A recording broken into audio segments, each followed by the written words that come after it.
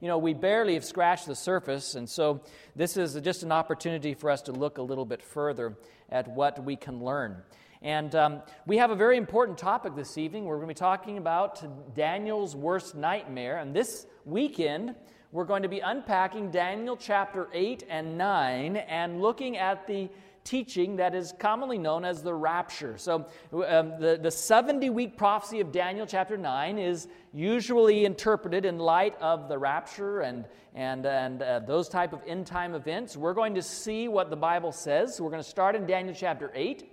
And I think that as we study together tonight Daniel chapter 8 and even tomorrow night when we get into Daniel chapter 9, I think you're going to agree with me that these two chapters, these two visions are clearly linked together. And so we have to understand them together. We get into trouble when we start taking one part of the Bible and interpreting it without its context, don't we? There's the saying that goes something like this: a verse taken out of context is a pretext. You can say it this way: a text out of context is a pretext. How's that? And you can really make it say whatever you want it to say, right? And so we're going to be looking at the context of Daniel chapter 9, so that hopefully it'll be very clear when we come to understanding it, what it means, and also what it can't mean. I don't know about you, but I think you're here because you want to know what the Bible says, amen? You're not here because you're just interested in what the popular teachings are, what the theologians say. You want to know the Bible for yourself. That's what I want. I want to understand God's Word for myself. I don't want to take what other people say about it. I want to see it for myself. And I hope that one thing I can share with you is, as we study these chapters, I hope that you can see what it says for yourselves, that you can be satisfied that you understand what it is talking about. Now, there are some passages here that we're not going to have time to go into complete, exhaustive detail as we explain them, as we study them. Some things we'll have to leave for future nights, right? But there's a lot that we can unpack in just the short time that we have together tonight. I believe, and I think that if you were here through the Unlocking Prophecy series last fall, I think you would agree with me that we are living in the last days of Earth's history. The Bible's pretty clear about that. When we study Daniel chapter 2, we're going to review it here in just a minute. When we study Daniel chapter 7, when we read what Jesus said in Matthew chapter 24, we believe that Jesus is coming soon, and that the time of the end, you might say it, is upon us. Now, that doesn't mean that we're setting dates and we've decided that, that we only have a few more years or Jesus is going to come at a certain time. No, we just believe He's coming soon. Jesus even says, "Behold, I come quickly," right? And that's the anticipation that we have as we've studied prophecy together. Now, we remember that when Jesus came the first time, right? When Jesus came the first time, His own people weren't ready to receive Him. Isn't that true? They just weren't ready. They were looking for a Messiah that was going to overthrow the Romans and free the Jewish nation from their bondage to another nation. They were going to be the kingdom of kingdoms, and Jerusalem would be the capital of the world, and that's what they wanted. In fact, the reason that they had these expectations was because of a misunderstanding of Bible prophecy. A what? A misunderstanding of Bible prophecy. It wasn't that they didn't study the prophecies. It's just that when they studied it, they came to conclusions that weren't warranted in the Scriptures. For example, in the Old Testament, we do find predictions of Jesus' first coming, don't we? We find, for example, Isaiah chapter 53 would be one that comes to mind, wouldn't it? He comes as a lamb to the slaughter, as a sheep before his shears was dumb. There was no beauty in Him that we should desire Him. All these descriptions of Jesus. But is that what the priests and the Pharisees of Jesus' day were reading when they looked for a Messiah? No, because they actually took passages from the Old Testament that predict the final restoration of all things in God's eternal kingdom, and they tried to apply it to His first coming, overlooking all of the teachings that they should have seen in the Jewish sanctuary service of the lambs coming and being offered as innocent sacrifices. They looked instead at the prophecies of Jesus coming as King of Kings and the new earth being recreated and Jerusalem being the center of peace and prosperity. And they applied, listen to me carefully, they applied the prophecies of Jesus' second coming to his first coming. That's what messed them up. Now, I think it's just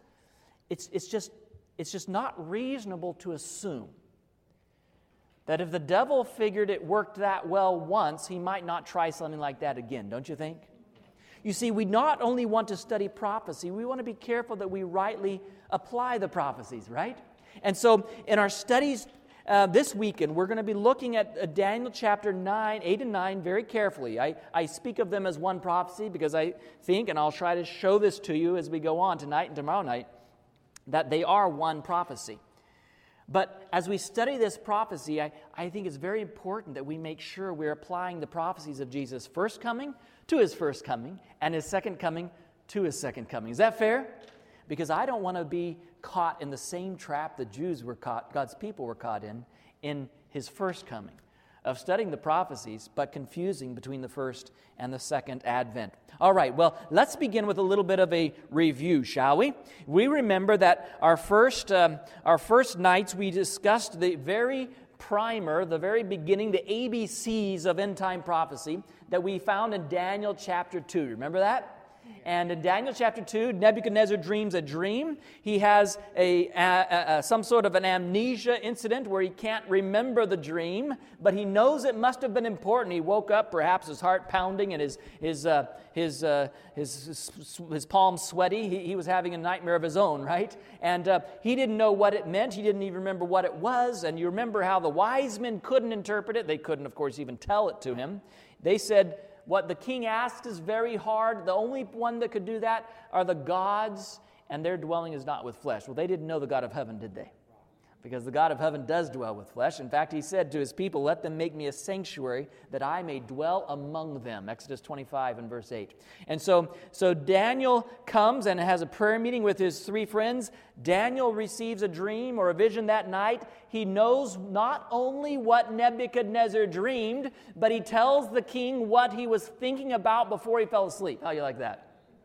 If there's any confirmation that Nebuchadnezzar could have, that Daniel really was on to what he had dreamed, it was confirmed when he told him what he'd been thinking about before he fell asleep.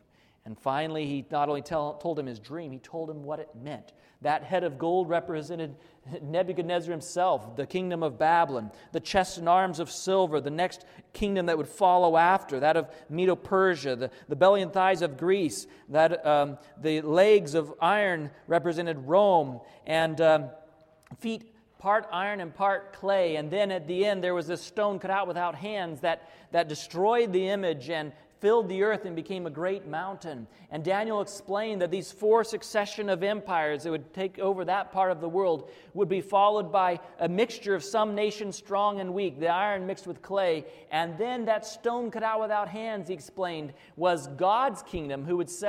God would set up an eternal kingdom, an everlasting kingdom.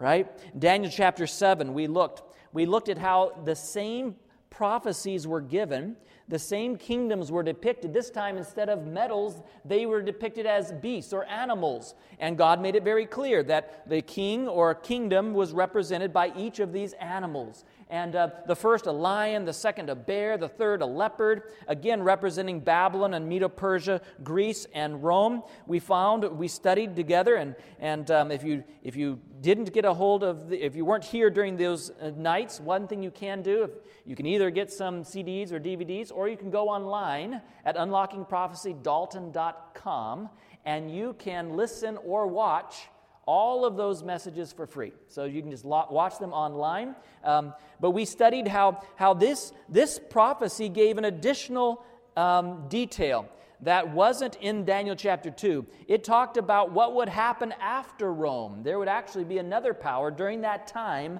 of the metal and clay mixed together. It wouldn't rule the whole earth as the others had, but it would be a power nonetheless. Let's just review here real quickly these empires. First of all, the head of gold, Babylon, 605 to 539 BC. Second, we have Medo-Persia from 539 to 331 BC, represented by the chest and arms of silver and the bear in Daniel chapter 7. Then followed by the kingdom of Greece from 338 331 down to 168 BC.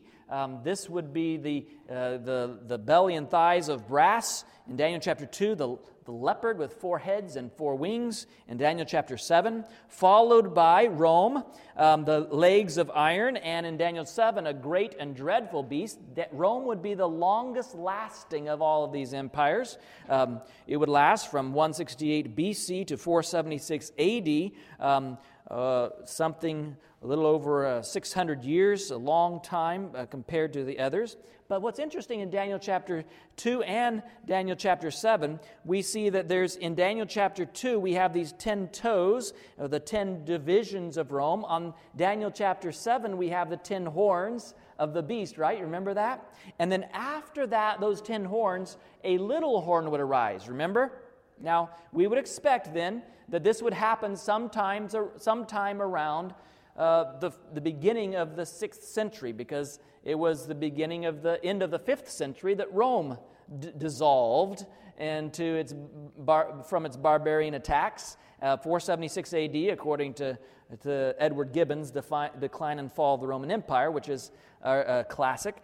But this little horn would arise, and together we studied 11 characteristics of the little horn. We won't go through all 11 of them tonight, but we discovered that the Bible is very, very clear. There would be this power that would succeed the Roman Empire, the pagan empire of Rome. That would be a persecuting power. It would be a different power. It would be a little power. It would come up among the other horns. It would uproot 3 horns. It would see with human eyes, it was described. It would speak great things against the Most High. It would in fact persecute God's people, and it would be in power for 3.5 years, or a time times the dividing of times. And again, we're summarizing here, aren't we? Because we went through all this in great detail, and as we studied Daniel 7 together. We discovered that there's only one power in history that could possibly fit this criteria. And it's not an indictment against any people who were or a part of that system. But as pagan Rome fell, it became replaced by the Christian Roman Empire, or the papal Roman Empire, a mixture of church and state that would hold power for that 3.5 prophetic years, times, and the dividing of times. We're going to look at that here this evening very briefly. The time in a Jewish year only has 360 days, times 2 of them, half a time, 180 days. That comes to 1,260. Now, I don't just pull this out of a hat. It's actually confirmed, because this same time prophecy appears 6 times in the books of Daniel and Revelation. We've only looked at 1 of them so far. But it comes 6 times, and we notice that the last of those 3 horns that were uprooted by the little horn in 538 AD, the Ostrogoths, that began the civil domination of the Church of Rome, which then would come to an end 1,260 years later. What's 1,260 plus 538? 1798. And you remember what happened in 1798. Napoleon's General Berthier marched into the Vatican. By the way, the French Revolution was in full swing. France said there is no God. Religion is a farce. And they decided to prove it. They marched right into the Vatican, right into St. Peter's Cathedral, and into, at that time, you could go, I suppose some people still can, but now you have to go all the way a mile through the Vatican Museum. But the Sistine Chapel is actually right next to the St. Peter's Basilica. And in Sistine Chapel, that's where the Pope was praying. And the soldiers marched past all the guards. They noisily clambered into the sanctuary there of the Sistine Chapel. They grabbed the Pope and they hauled him off into captivity, where he died in exile. France was trying to prove that there is no God. That's what they were trying to prove. What they ended up proving was the Church of Rome no longer had civil power. Pretty dramatically, wouldn't you say? And this would clearly mark the end of the 1,260 years from 538, when they uprooted the last of those three tribes. They uprooted 3 of the 10, and they ended in 1798. Now, Daniel 7 doesn't stop there. Daniel 7 continues with a story, with a picture of the judgment. the Son of God, the Son of Man, coming on the clouds to the Ancient of Days. The courts were seated, the books were open, judgment began. And in Daniel chapter 7, judgment is really good news. Because if you read in the last few verses of Daniel chapter 7, like 26 and 27, the judgment shall sit and take away the dominion from the little horn and give it to the people of the saints of the Most High. We tend to think today, I'm afraid, many Christians today think of judgment in a pejorative context, negatively. But actually, Daniel saw judgment as very good. This was God making things right. This was God making the kingdoms of this earth, taking them from the powers that opposed him and giving it to his very people. So that's sort of a little bit of a context, right, or review. And if you missed some of those nights, all I can say is, God bless you. That was probably really confusing the last couple minutes. Hopefully it wasn't. But go back and you can listen to some of those sermons or get some of those handouts, and we can help you with that. These are basic understandings of Daniel 2 and Daniel 7, which every Protestant would have held, and at least until the beginning of the 19th century. Up to the mid-1800s, if you were a Protestant, you believed exactly what I just said. Okay? So it's not that I came up with these ideas. You can read them. I have a penchant for old books, and somehow I find that some of these early unanimous understandings of prophecy were closer to what the Scripture says. Sometimes we get too complicated for our own good. And I have a library where I love to read old books on prophecy, and I would challenge basically anyone to find a Protestant expositor of Daniel 2 or 7 that had a different view from what I just shared. It was basically unanimous in the Protestant world. Now, we move on to Daniel chapter 8, and Daniel chapter 8 begins to unpack another vision, a new vision. So let's look in our Bibles in Daniel chapter 8, and we're going to begin in verse 1, all right? Daniel chapter 8 and verse 1. Are you ready? You ready? We're going to study this prophecy together. I hope that it's clear as we come to the end of it today. In the 3rd year of the reign of King Belshazzar, a vision appeared to me, Daniel, after the one that appeared to me the first time. I saw in the vision, and it so happened while I was looking that I was in Shushan, the citadel, which is in the province of Elam, and I saw in the vision that I was by the river Ulai. Now, this is what begins to happen. Now, we find that Daniel's prophecies up to this point have began with the time in which he was living and continued down until the time of the end. That's what we saw in Daniel chapter 2, right? Thou art this head of gold, you are this head of gold, and in the days of these kings, the Most High God will set up a kingdom which will never pass away, right? Daniel chapter 2 spanned from Daniel's time down to the time of the end. Daniel chapter 7 did the same thing. Daniel chapter 8, we're going to see, does the same thing. By the way, what else do we know about Belshazzar, this king that he refers to? Any other interesting information about Belshazzar in the Bible? Okay, Daniel chapter 5 is the story of the fall of Babylon, right? And Belshazzar was the last king of Babylon. He's the one that threw a party, and he actually commanded to take the holy vessels out of the temple of Jerusalem that had been captured in Jerusalem, to pour the wine of Babylon into them and to party with them. At that time, a hand appeared on the wall. Can you imagine it? A hand appeared on the wall and began to write, and it wrote the following message: Mene, Mene, Tekel Upharsin.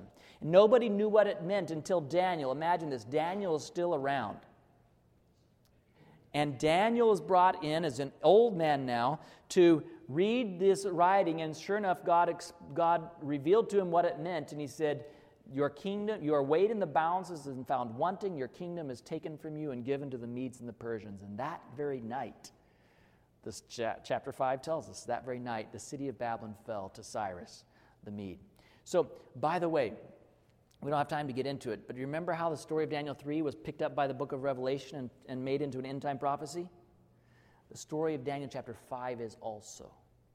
In the last days, spiritual Babylon pours its wine, its false teachings, into the vessels of the temple of Jerusalem, and probation closes. That's a whole other study we have to get into as we look at the prophecies of Revelation.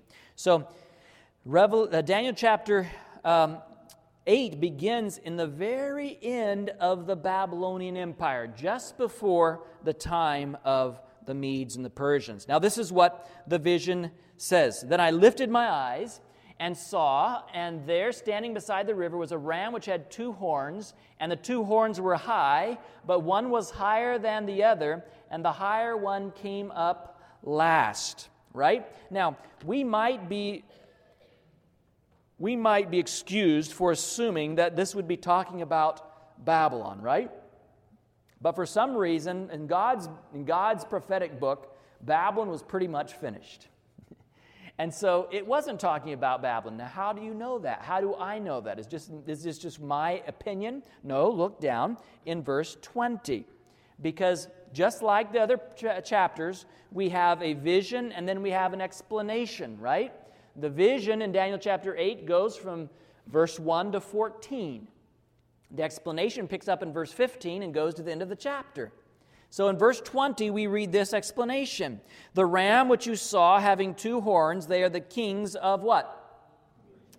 Media and Persia, or the Medes and Persians. So here we find right away we have an understanding. God is doing something similar as He's done before. He's beginning with about the time of the prophet, and He is continuing down through the history of these kingdoms. He's going to give us additional information. Remember, we talked about the repeat and enlarge principle in these prophecies. They cover the same time period, but then they always give more information towards the end of time, which is what we're interested in, right? And that's what God even says. These prophecies are for the end of time, for the last days. So we continue, and this is how it continues. He says, as I was considering, behold, a male goat came from the west, across the surface of the whole earth, without touching the ground, and the goat had a notable horn between his eyes. So here you have a ram with 2 horns. They're the kings of Media and Persia, right? These 2 empires that have united to conquer the provinces and eventually to conquer the kingdom of Babylon.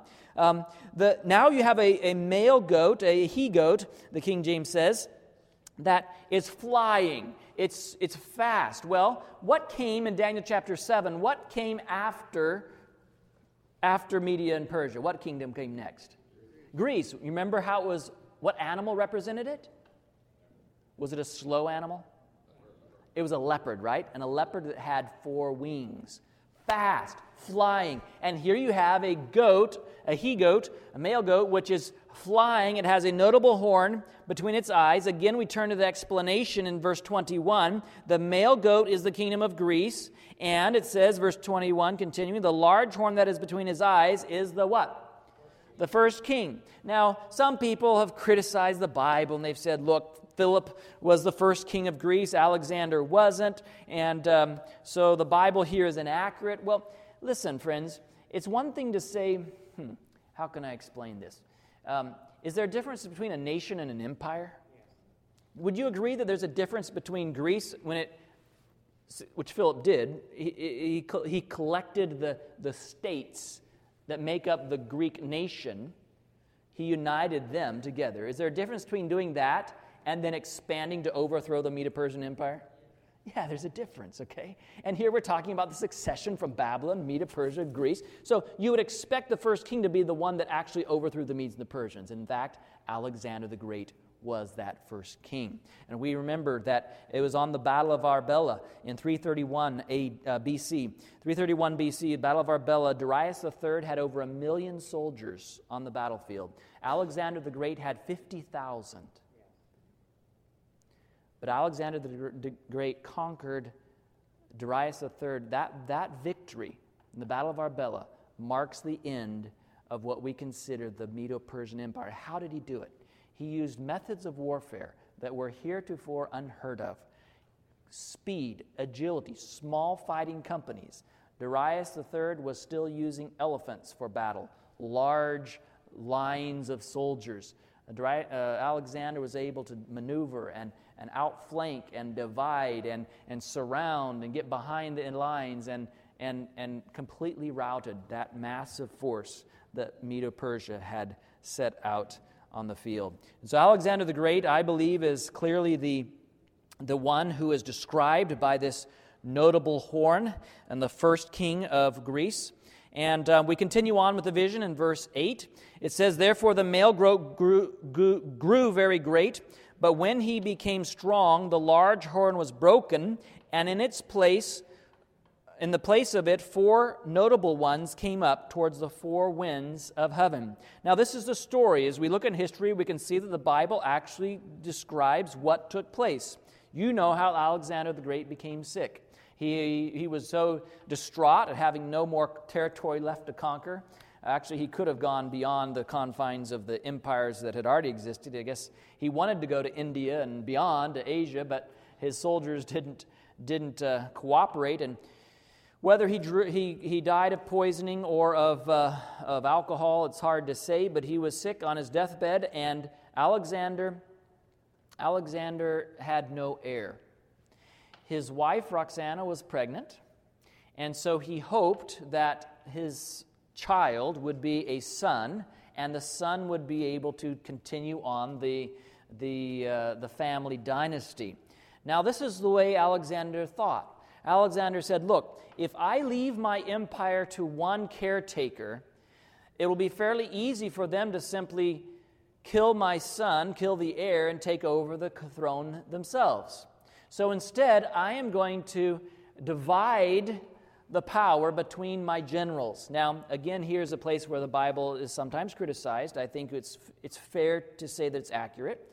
But there were actually 5 generals of Alexander. And Alexander divided his empire among the 5 generals that he had. But very quickly after his death, there was an ensuing struggle, and one of those was eliminated.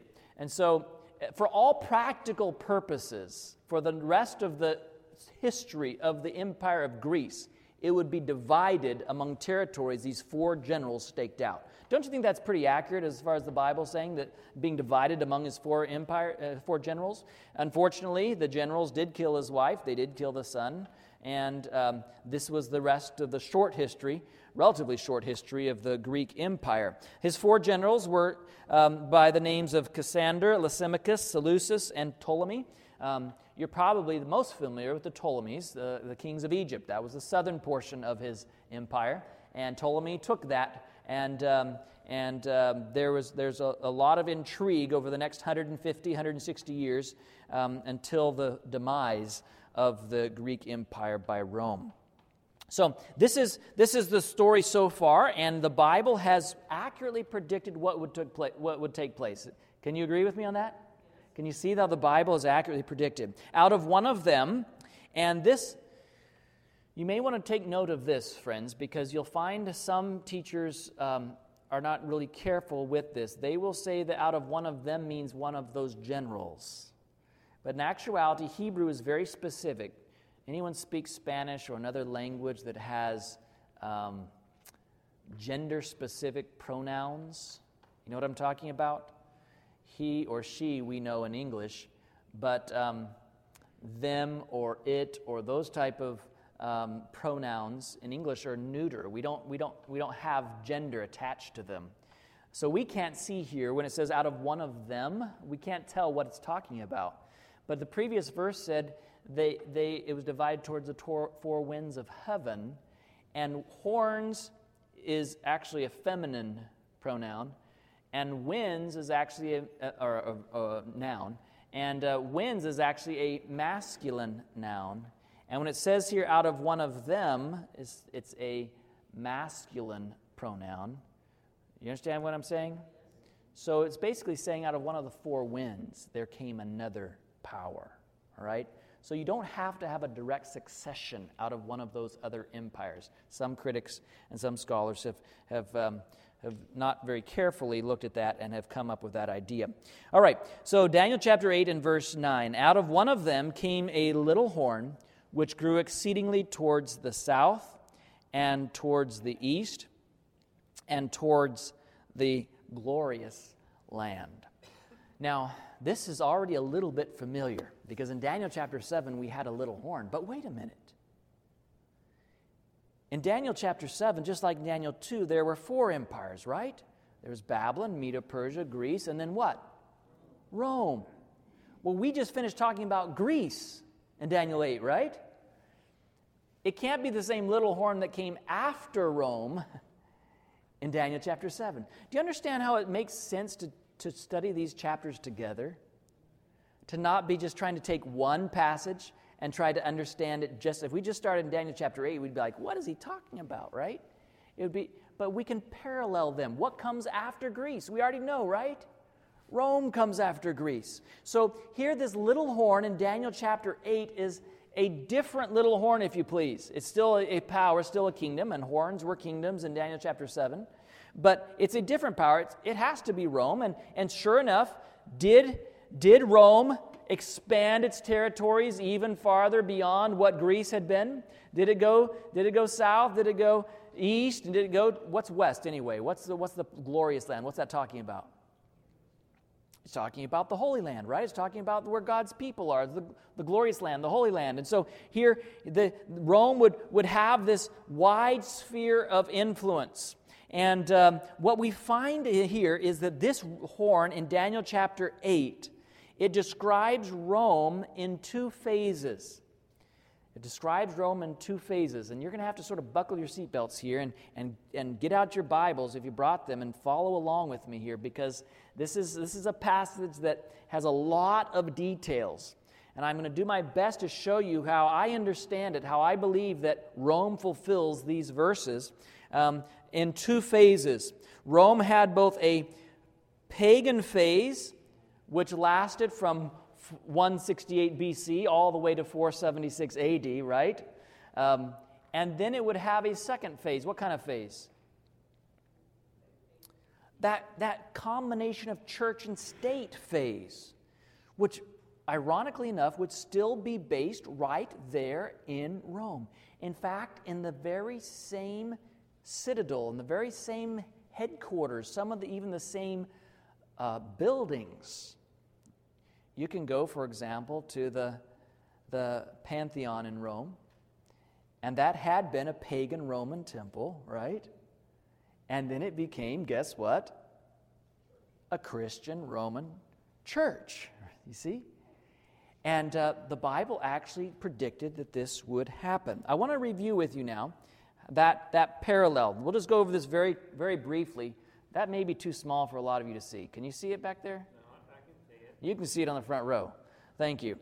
Basically, we're just paralleling Daniel chapter 2, Daniel chapter 7, and Daniel 8 and 9. And we see, but I've already sort of verbally described these things. What we see happening here is Rome is taking the place of the little horn here is describing Rome, which would have 2 phases, and a Christian Roman Empire, the papal Roman Empire, would take the place of the pagan Roman Empire.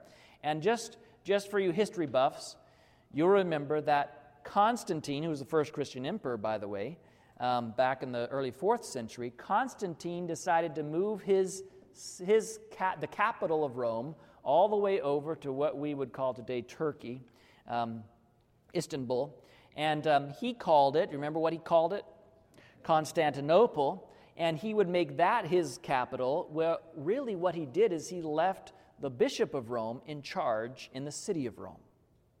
And eventually, by the early 6th century, by 508, the Bishop of Rome would even have the same title that the Emperor of Rome had previously had. Does anyone know what that title is? What was the title that the Emperor of Rome, like Caesar and Caesar Augustus and Julius Caesar, and it was Pontifex Maximus, or Supreme Ruler.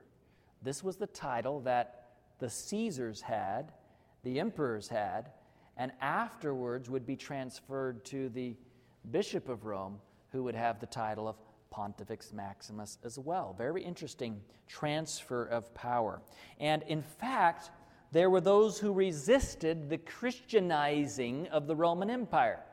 and they resisted the Bishop of Rome being the civil head of what had been the Roman Empire. And you'll remember there was those three tribes, the Heruli, the Vandals, and the Ostrogoths. They were destroyed, Ostrogoths in 538, as we mentioned earlier, and it was Rome's own armies. Listen to this. Rome's own armies, Justinian, the Emperor Justinian, who fought the battles for the Bishop of Rome to make sure that he was able to have that title of Pontifex Maximus. Now read with me Daniel chapter 8. This is just fascinating. It's a little bit intricate here, but I want us to try to read through it, and I hope you can see what happens. Daniel chapter 8, and beginning with where are we now? Verse 9, out of one of them came a little horn which grew exceedingly toward the south, toward the east, and toward the glorious land, and it grew up to the host of heaven, and it cast some of the host and of the stars to the ground. And you think that's symbolic? Yes, it's obviously symbolic, right? The whole chapter is symbolic. Who would be the hosts and the stars of heaven that would be cast to the ground? Now, could it really take the stars? No. So it's obviously talking about spiritually, these is talking about God's people and the persecution of God's people. Would pagan Rome be a persecuting power? Obviously so. Notice it continues on. He says he trampled them. He even, verse 11, exalted himself as high as the who? The prince of the host. Now, if the host that he's persecuting are God's people, who's the prince of the host? What empire would actually have a hand in killing Jesus? This is the Roman Empire, right? He would even exalt himself as high as the prince of the host, and by him the daily sacrifices were taken away, and the place of his sanctuary was cast down. Because of transgression, an army was given over to the horn to oppose the daily sacrifices, and he cast truth down to the ground. He did all this and prospered. Now, probably the most challenging verse in chapter 8 is verse 11. Verse 11 and verse 12. So I want you to share with you how I understand these verses. I think it's very, very clear, and I think it's also clear, not just from here, but this term daily is brought back again in Daniel chapter 11 and Daniel chapter 12, and so it's one of the reasons I have this understanding that I'll be explaining to you now. The word daily, do you notice it's followed by a word in italics? What's that word? Sacrifices. Now, what does it mean when a word is in italics? It's been supplied or added. Now, this doesn't mean that the translator said, hey, we want to change the Bible, right? That's not what they intended to do. They actually just needed that word to have it make sense. You understand? They needed to have a word there in English for it to make sense. Because this is what the word translated daily means. In the Hebrew, it's the word tamid. And the word tamid in Hebrew just means like perpetual, ongoing, continuous. Now get this, that's not even a noun, right? It's a descriptive word. And so it doesn't make sense. They're like reading this, and it says in verse 11, he exalted himself as high as the prince of the host, and by him the ongoing was taken away. Well, what does that mean, right? You see why the translators had some problem with this? And they said, well, let's look where this word is found elsewhere in the Bible. And what they found was that another place that it's used many times in the Old Testament is when it's talking about the daily sacrifices in the temple. The ones that happened every day, not the ones that people brought when they had sinned, but the ones that happened whether someone brought them or not, right? There were sacrifices for the congregation and so forth every single day. And so they said, let's insert the word sacrifices, because that's surely what it must mean. Now, I tend to be of the school of thought that that's not exactly what it meant. That in fact, the Bible here is describing the transition between pagan Rome and papal Rome. Now watch this, okay? What it says is that by him the daily was taken away, and the place of his sanctuary was cast down. If I understand daily to mean paganism, an ongoing rebellion against God. Do you understand? Do you understand that until the papal Roman Empire, the vast majority of the world said, we do not like the God of heaven, we do not follow the God of heaven, right? I mean, ever since the Tower of Babel, and I suppose even before the Tower of Babel, that's why there was a flood, right? The vast majority of the world said, God, we're not going to listen to you. We're going to do our own thing. We're going to have our own religions. We're going to have our own types of sacrifices, human or animal or other things. We're going to have our own debauchery that we call religion. We're going to have these pagan ceremonies and pagan sacrifices. And they were very overtly in rebellion against God. All right, you following me on that? After this transition that took place within Rome, this part of the world at least, on a grand scale, said, no, we're followers of God. You remember? Constantine marched his army through the Tiber River, baptizing them, said, now you're all Christians. Were they all Christians? Yeah. They still had the same habits and practices and superstitions and rites as they had before. And paganism became baptized and came right into the Christian church. And now it was popular to be a Christian. Everyone was a Christian. The Roman Empire became a Christian empire. Europe became a Christian continent. Do you understand what happened? There's a transition between an overt rebellion against God to in some ways it's even more abominable, isn't it? To say you're followers of Christ, but you're really still pagans. This transition was not a good transition. So, and the way I explain this, the way I understand these verses, it's describing, listen, just assume if we were to insert the words, instead of daily, just use the idea of pagan Rome. Notice what happens. By him, paganism or pagan Rome was taken away. The place of his sanctuary was cast down. Rome's own palaces and churches became not pagan but now Christian. Because of transgression, that transgression talked about as transgression or the transgression of desolation later on, is talking about the new Rome, which would be a papal Rome.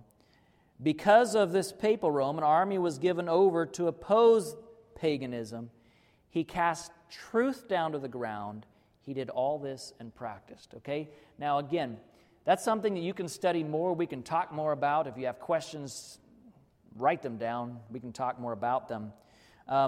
It's a challenging passage, but notice with me verse 13, because verse 13 gets the last two verses of the vision, and this is sort of the meat of the prophecy. This is the question that Daniel hears asked in verse 13. How long will the vision be concerning the daily, and again, my understanding of it, that is pagan Rome, and the transgression of desolation, papal Rome, the giving of both the sanctuary and the host to be trampled underfoot. Again, notice that there are two entities here in the beginning, the daily and the transgression of desolation. And what are they doing? They're trampling the sanctuary and the host underfoot, right? They have these two sets of two, as if you would. Now, if we stop right here and ask the question,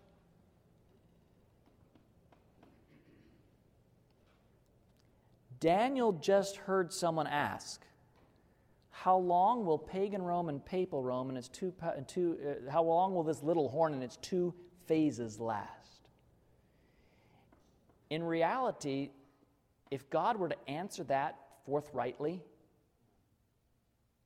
wouldn't that sort of tell us when the world's going to end? I mean, I realize papal Rome as an empire ended 1798, but it's not as though the Church of Rome is no longer, is it?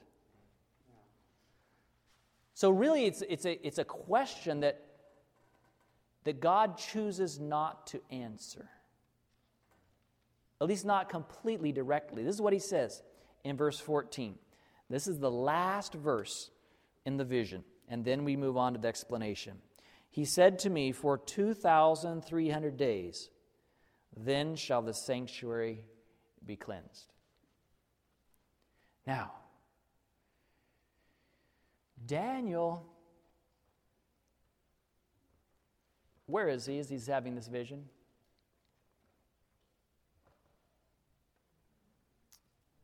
Where are God's people? Put it that way.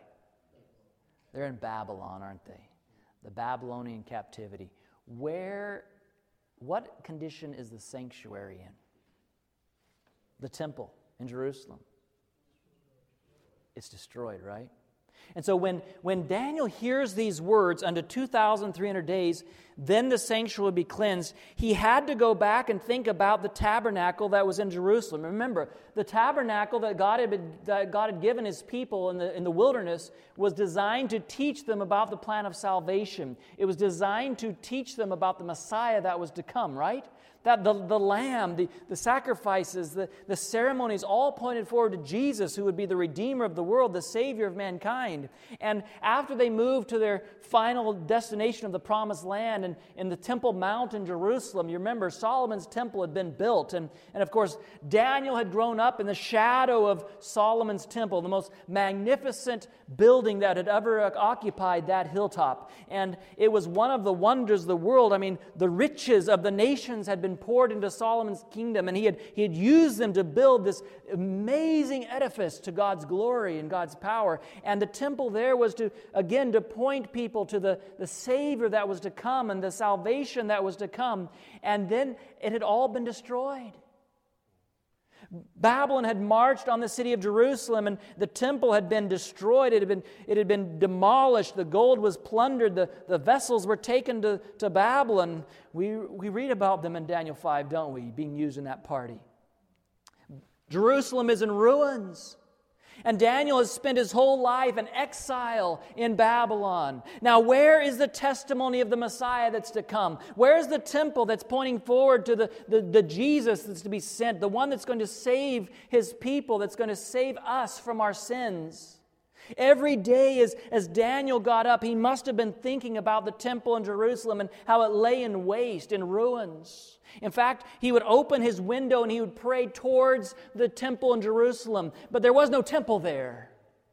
There were just ruins.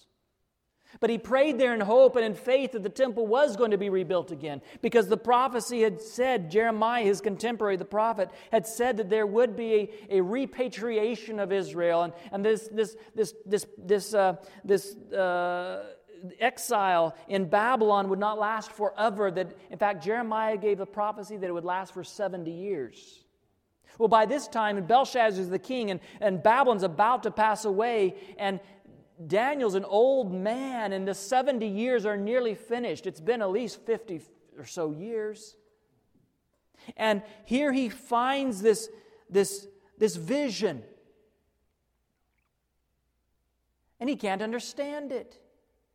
Because Jeremiah said the temple is going to be rebuilt after 70 years, that God's people are going to go back to Jerusalem. Again, there'd be a light telling the world about the Messiah that was to come. Again, there would be God's people sharing the truth with the nations. Again, they would be able to be a light on a hill, and the temple would be daily testifying of the Lamb that would take away the sins of the earth. And yet, here he finds that there's going to be Babylon. Well, he doesn't even have that. That's pretty much finished. Medo-Persia, there's going to be a Medo-Persian Empire. He's not told how long that's going to last. But after Medo-Persia, there's going to be what? A Greek Empire. That'll take a while. And then after that, there's going to be Rome, another empire. And it's going to be a persecuting power. And if he remembers back to Daniel chapter 7, remember that times, the dividing of times? Perhaps Daniel even knew that wasn't just literal time. That was actually 1,260 years. That's a long time. And then, after that, after Medo-Persia and Greece and Rome and the little horn of Daniel 7, the Antichrist, the transgression of desolation, after all of that, then the sanctuary will be cleansed? Can you imagine what's going through Daniel's mind? God, where's the testimony of the Messiah to come? Your people are in exile. Your temple's in ruins. And in fact, when we get to the explanation in Daniel chapter 8, it's all pretty simple. It's all Babylon. We don't have Babylon here, I keep saying that, but Medo-Persia, we have Greece, we have Rome. Rome isn't described by name, but it's pretty clear that follows it, right? We can see that in Daniel 7 and 2, and we can see those characteristics here as I ran through. Notice with me the explanation in verse 26. He gets down to that 2,300 days, and then the sanctuary will be cleansed. And this is what the angel tells Daniel. In the vision of the evenings and mornings, that's the time, that's 2,000, because in the Hebrew it actually says in 2,000 evenings and mornings, and then the sanctuary will be cleansed. And the vision of the evenings and mornings which was told is, what does he say? True. Now that's not much of an explanation, is it? Daniel, you heard right. The 2,300 evenings and mornings, that's true. Therefore, seal up the vision, for it refers to many days in the future. And at that point, Daniel was so overwhelmed by shock and grief. According to his own words, he passed out. Notice verse 27, I, Daniel, fainted and was sick for days.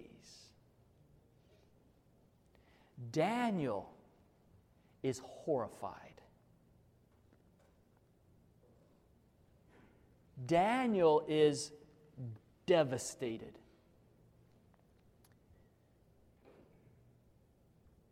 He cannot reconcile what God said to him in this vision and what God has said to Jeremiah in his prophecies. Could it be that Jerusalem will lay in ruins until all of these empires have passed? Daniel's worst nightmare, friends, is not something happening to himself or his family. Daniel's worst nightmare is the Messiah being delayed for millennia. For the testimony of the temple being silenced while empires rose and fell. Daniel is horrified. It makes him literally sick. And he says he was sick for days, and I arose, and afterward I arose and went about the king's business, and I was astonished by the vision. But no one understood it. What did they not understand? They couldn't understand how it would take that long for the temple to be restored, for the sanctuary to be cleansed. Now, I wish I could tell you that the next day Gabriel came back and said, Daniel, let me help you with this. I got a little bit ahead of myself here. I wish I could tell you that Gabriel came back the next day and he said, Daniel, I want to make you feel better. Actually, that's where Daniel chapter 8 ends. And Daniel chapter 9 picks up. Do you know how long it's been? 15 years later. Now, I suppose Daniel might have said, surely, God, you must have been 2,300 literal days, right? 2,300 literal days, how long is that? That's only about 7 years or something like that, right? Not too far, not too long. Well, 15 years later, you think Daniel was still thinking that could have been literal days? 15 years later. By now, in Daniel chapter 9, it's the first year of Darius, the king of Ahasuerus. The son of Ahasuerus, sorry. So 15 years later, Daniel says it couldn't have been literal days. It must be symbolic time. In Ezekiel chapter 4 and verse 6, and we'll talk more about this tomorrow night. We'll talk more about how a day equals a year in symbolic Bible prophecy. There are multitudes of biblical evidence that point towards this, but Daniel no doubt was aware of Ezekiel's prophecies and Jeremiah's prophecies and some of the others that used a day for a year in symbolic prophecies. So that wasn't, and now in Daniel chapter 9, he says it couldn't have been literal time, it must have been symbolic time, it must have been 2,300 years ahead. What is he talking about? Now pick up, we're going to end here with just looking at a few verses in Daniel chapter 9. This is where we're going to have to start tomorrow. We're out of time. Daniel chapter 9 and verse 1.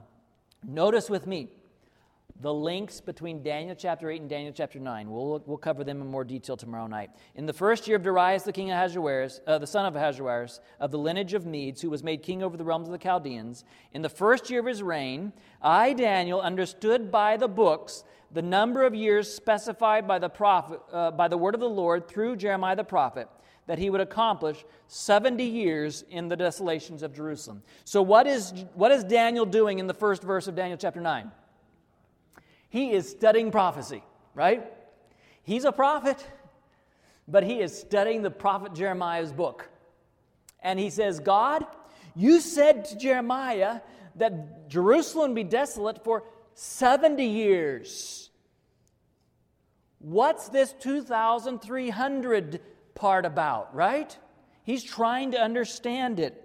Then I set my face toward the Lord God to make a request by prayer and supplications with fasting, sackcloth, and ashes. Listen to what he prayed. I prayed to the Lord my God and made confession and said, O Lord, great and awesome God, who keeps his covenant and mercy with those who love him and with those who keep his commandments, we have sinned and committed iniquity. We have done wickedly and rebelled, even by departing from your precepts and your judgments. Neither have we heeded your servants, the prophets, who spoke in your name to our kings and our princes, to our fathers and all the people of the land. O Lord, righteousness belongs to you, but to us shame of face, to the inhabitants of Jerusalem and all Israel, those near and those afar off, and all the countries to whom you have driven them, because of the unfaithfulness which they have committed against you. What is Daniel doing? He is pleading with God, and he's praying a prayer of repentance and confession. Why? Because in Daniel's heart is a great fear. The fear is that even though God told Jeremiah 70 years, the people of Israel were still so impenitent, unrepentant, that they would have to stay in captivity for many more years. There is no way you can read Daniel chapter 9 and come to any other conclusion. Notice with me a few other verses. We'll skip through them. We can't read them all. Notice with me a couple other verses. Yes, verse 11. All Israel has transgressed your law and departed so as not to obey your voice. Therefore the curse and the oath written in the law of Moses, the servant of God, has been poured out on us. Notice with me, all this disaster, verse 13, has come upon us, yet we have not made our prayer before the Lord our God. Notice, let's look down according to verse 16. O Lord, according to all your righteousness, I pray, let your anger and your fury be turned away from your city Jerusalem, your holy mountain, because for our sins and for the iniquities of our fathers, Jerusalem and your people are a reproach to those around us. Now, therefore, O our God, hear the prayer of your servant and his supplications, and for the Lord's sake, cause your face to shine, what does he say? On your sanctuary, which is desolate. O my God, incline your ear and hear. Open your eyes and see our desolations and the city which is called by your name. For we do not present our supplications before you because of all our righteous deeds, but because of your great mercy. O Lord, hear. O Lord, forgive. O Lord, listen and act. Do not delay for your sake, my God, for your city and your people are called by your name. So, friends, what Daniel is doing here as he prays, he is interceding in behalf of his people. One of the most beautiful prayers in all of Scripture. A prayer, by the way, prayed by a righteous man.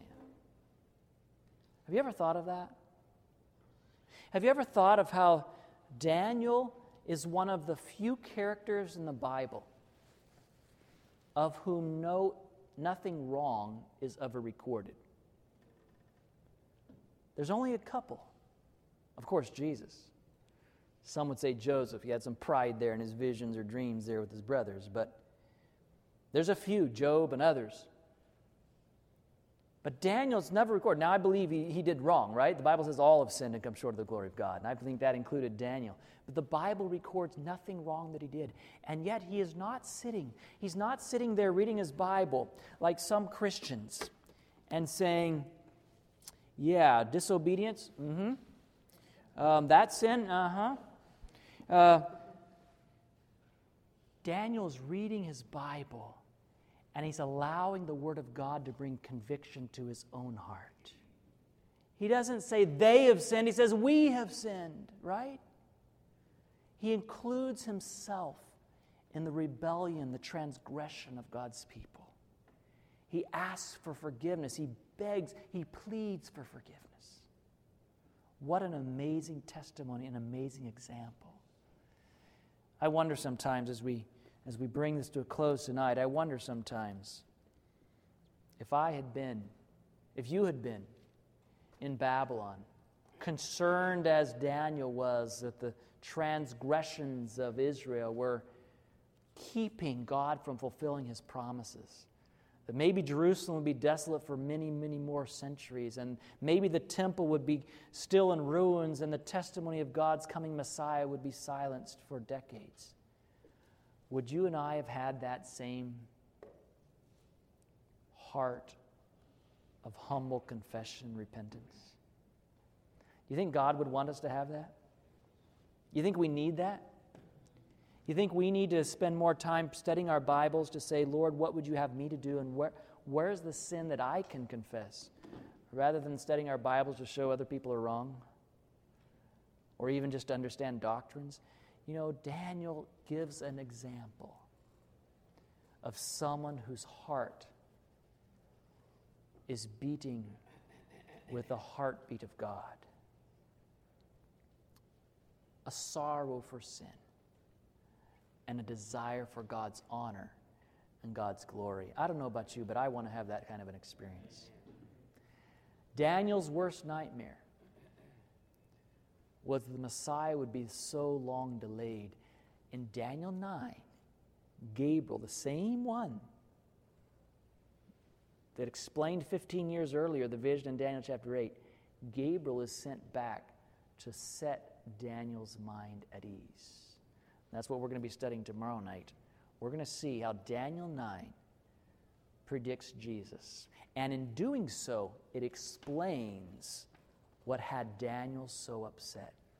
Tonight, I want to ask the Lord to give me a heart like his, a heart like Daniel. Is that your desire? Yeah. You want that experience? Let's bow our heads as we pray. Father in heaven, tonight we just thank you that we can study your word. Lord, there are some things that we need to understand better. Maybe we still have questions on. I just want to pray that your Spirit would do one thing for us tonight. Even if we don't understand everything there is to know about prophecy, Lord, help us to understand your love for us, your desire to save us from our sins. Help us, I pray, to have a heart like the heart of Daniel. Not looking and seeing what we can find fault in others around us, but Lord, in fact, taking personal responsibility for things we should have done to help them in the first place. Taking personal responsibility in prayer and of repentance and confession, humility, just humbling our hearts before our Savior. Lord Jesus, you said that we can fall on the rock, Jesus Christ, and be broken. And that's what we want. We want to have that experience. As we continue studying, as we seek to understand more tomorrow night of Daniel chapter 9 and how it unlocks Daniel chapter 8 and the 2,300-day prophecy, I pray that you will open our minds to not just understand the truths of prophecy, but understand better the God of prophecy. to love you more, to hate sin that separates us from you more. And one day, very soon, Lord, we can see you face to face. This is our desire and our prayer. In Jesus' name, amen. This media was brought to you by Audioverse, a website dedicated to spreading God's Word through free sermon audio and much more. If you would like to know more about Audioverse, or if you would like to listen to more sermons, please visit www.audioverse.org.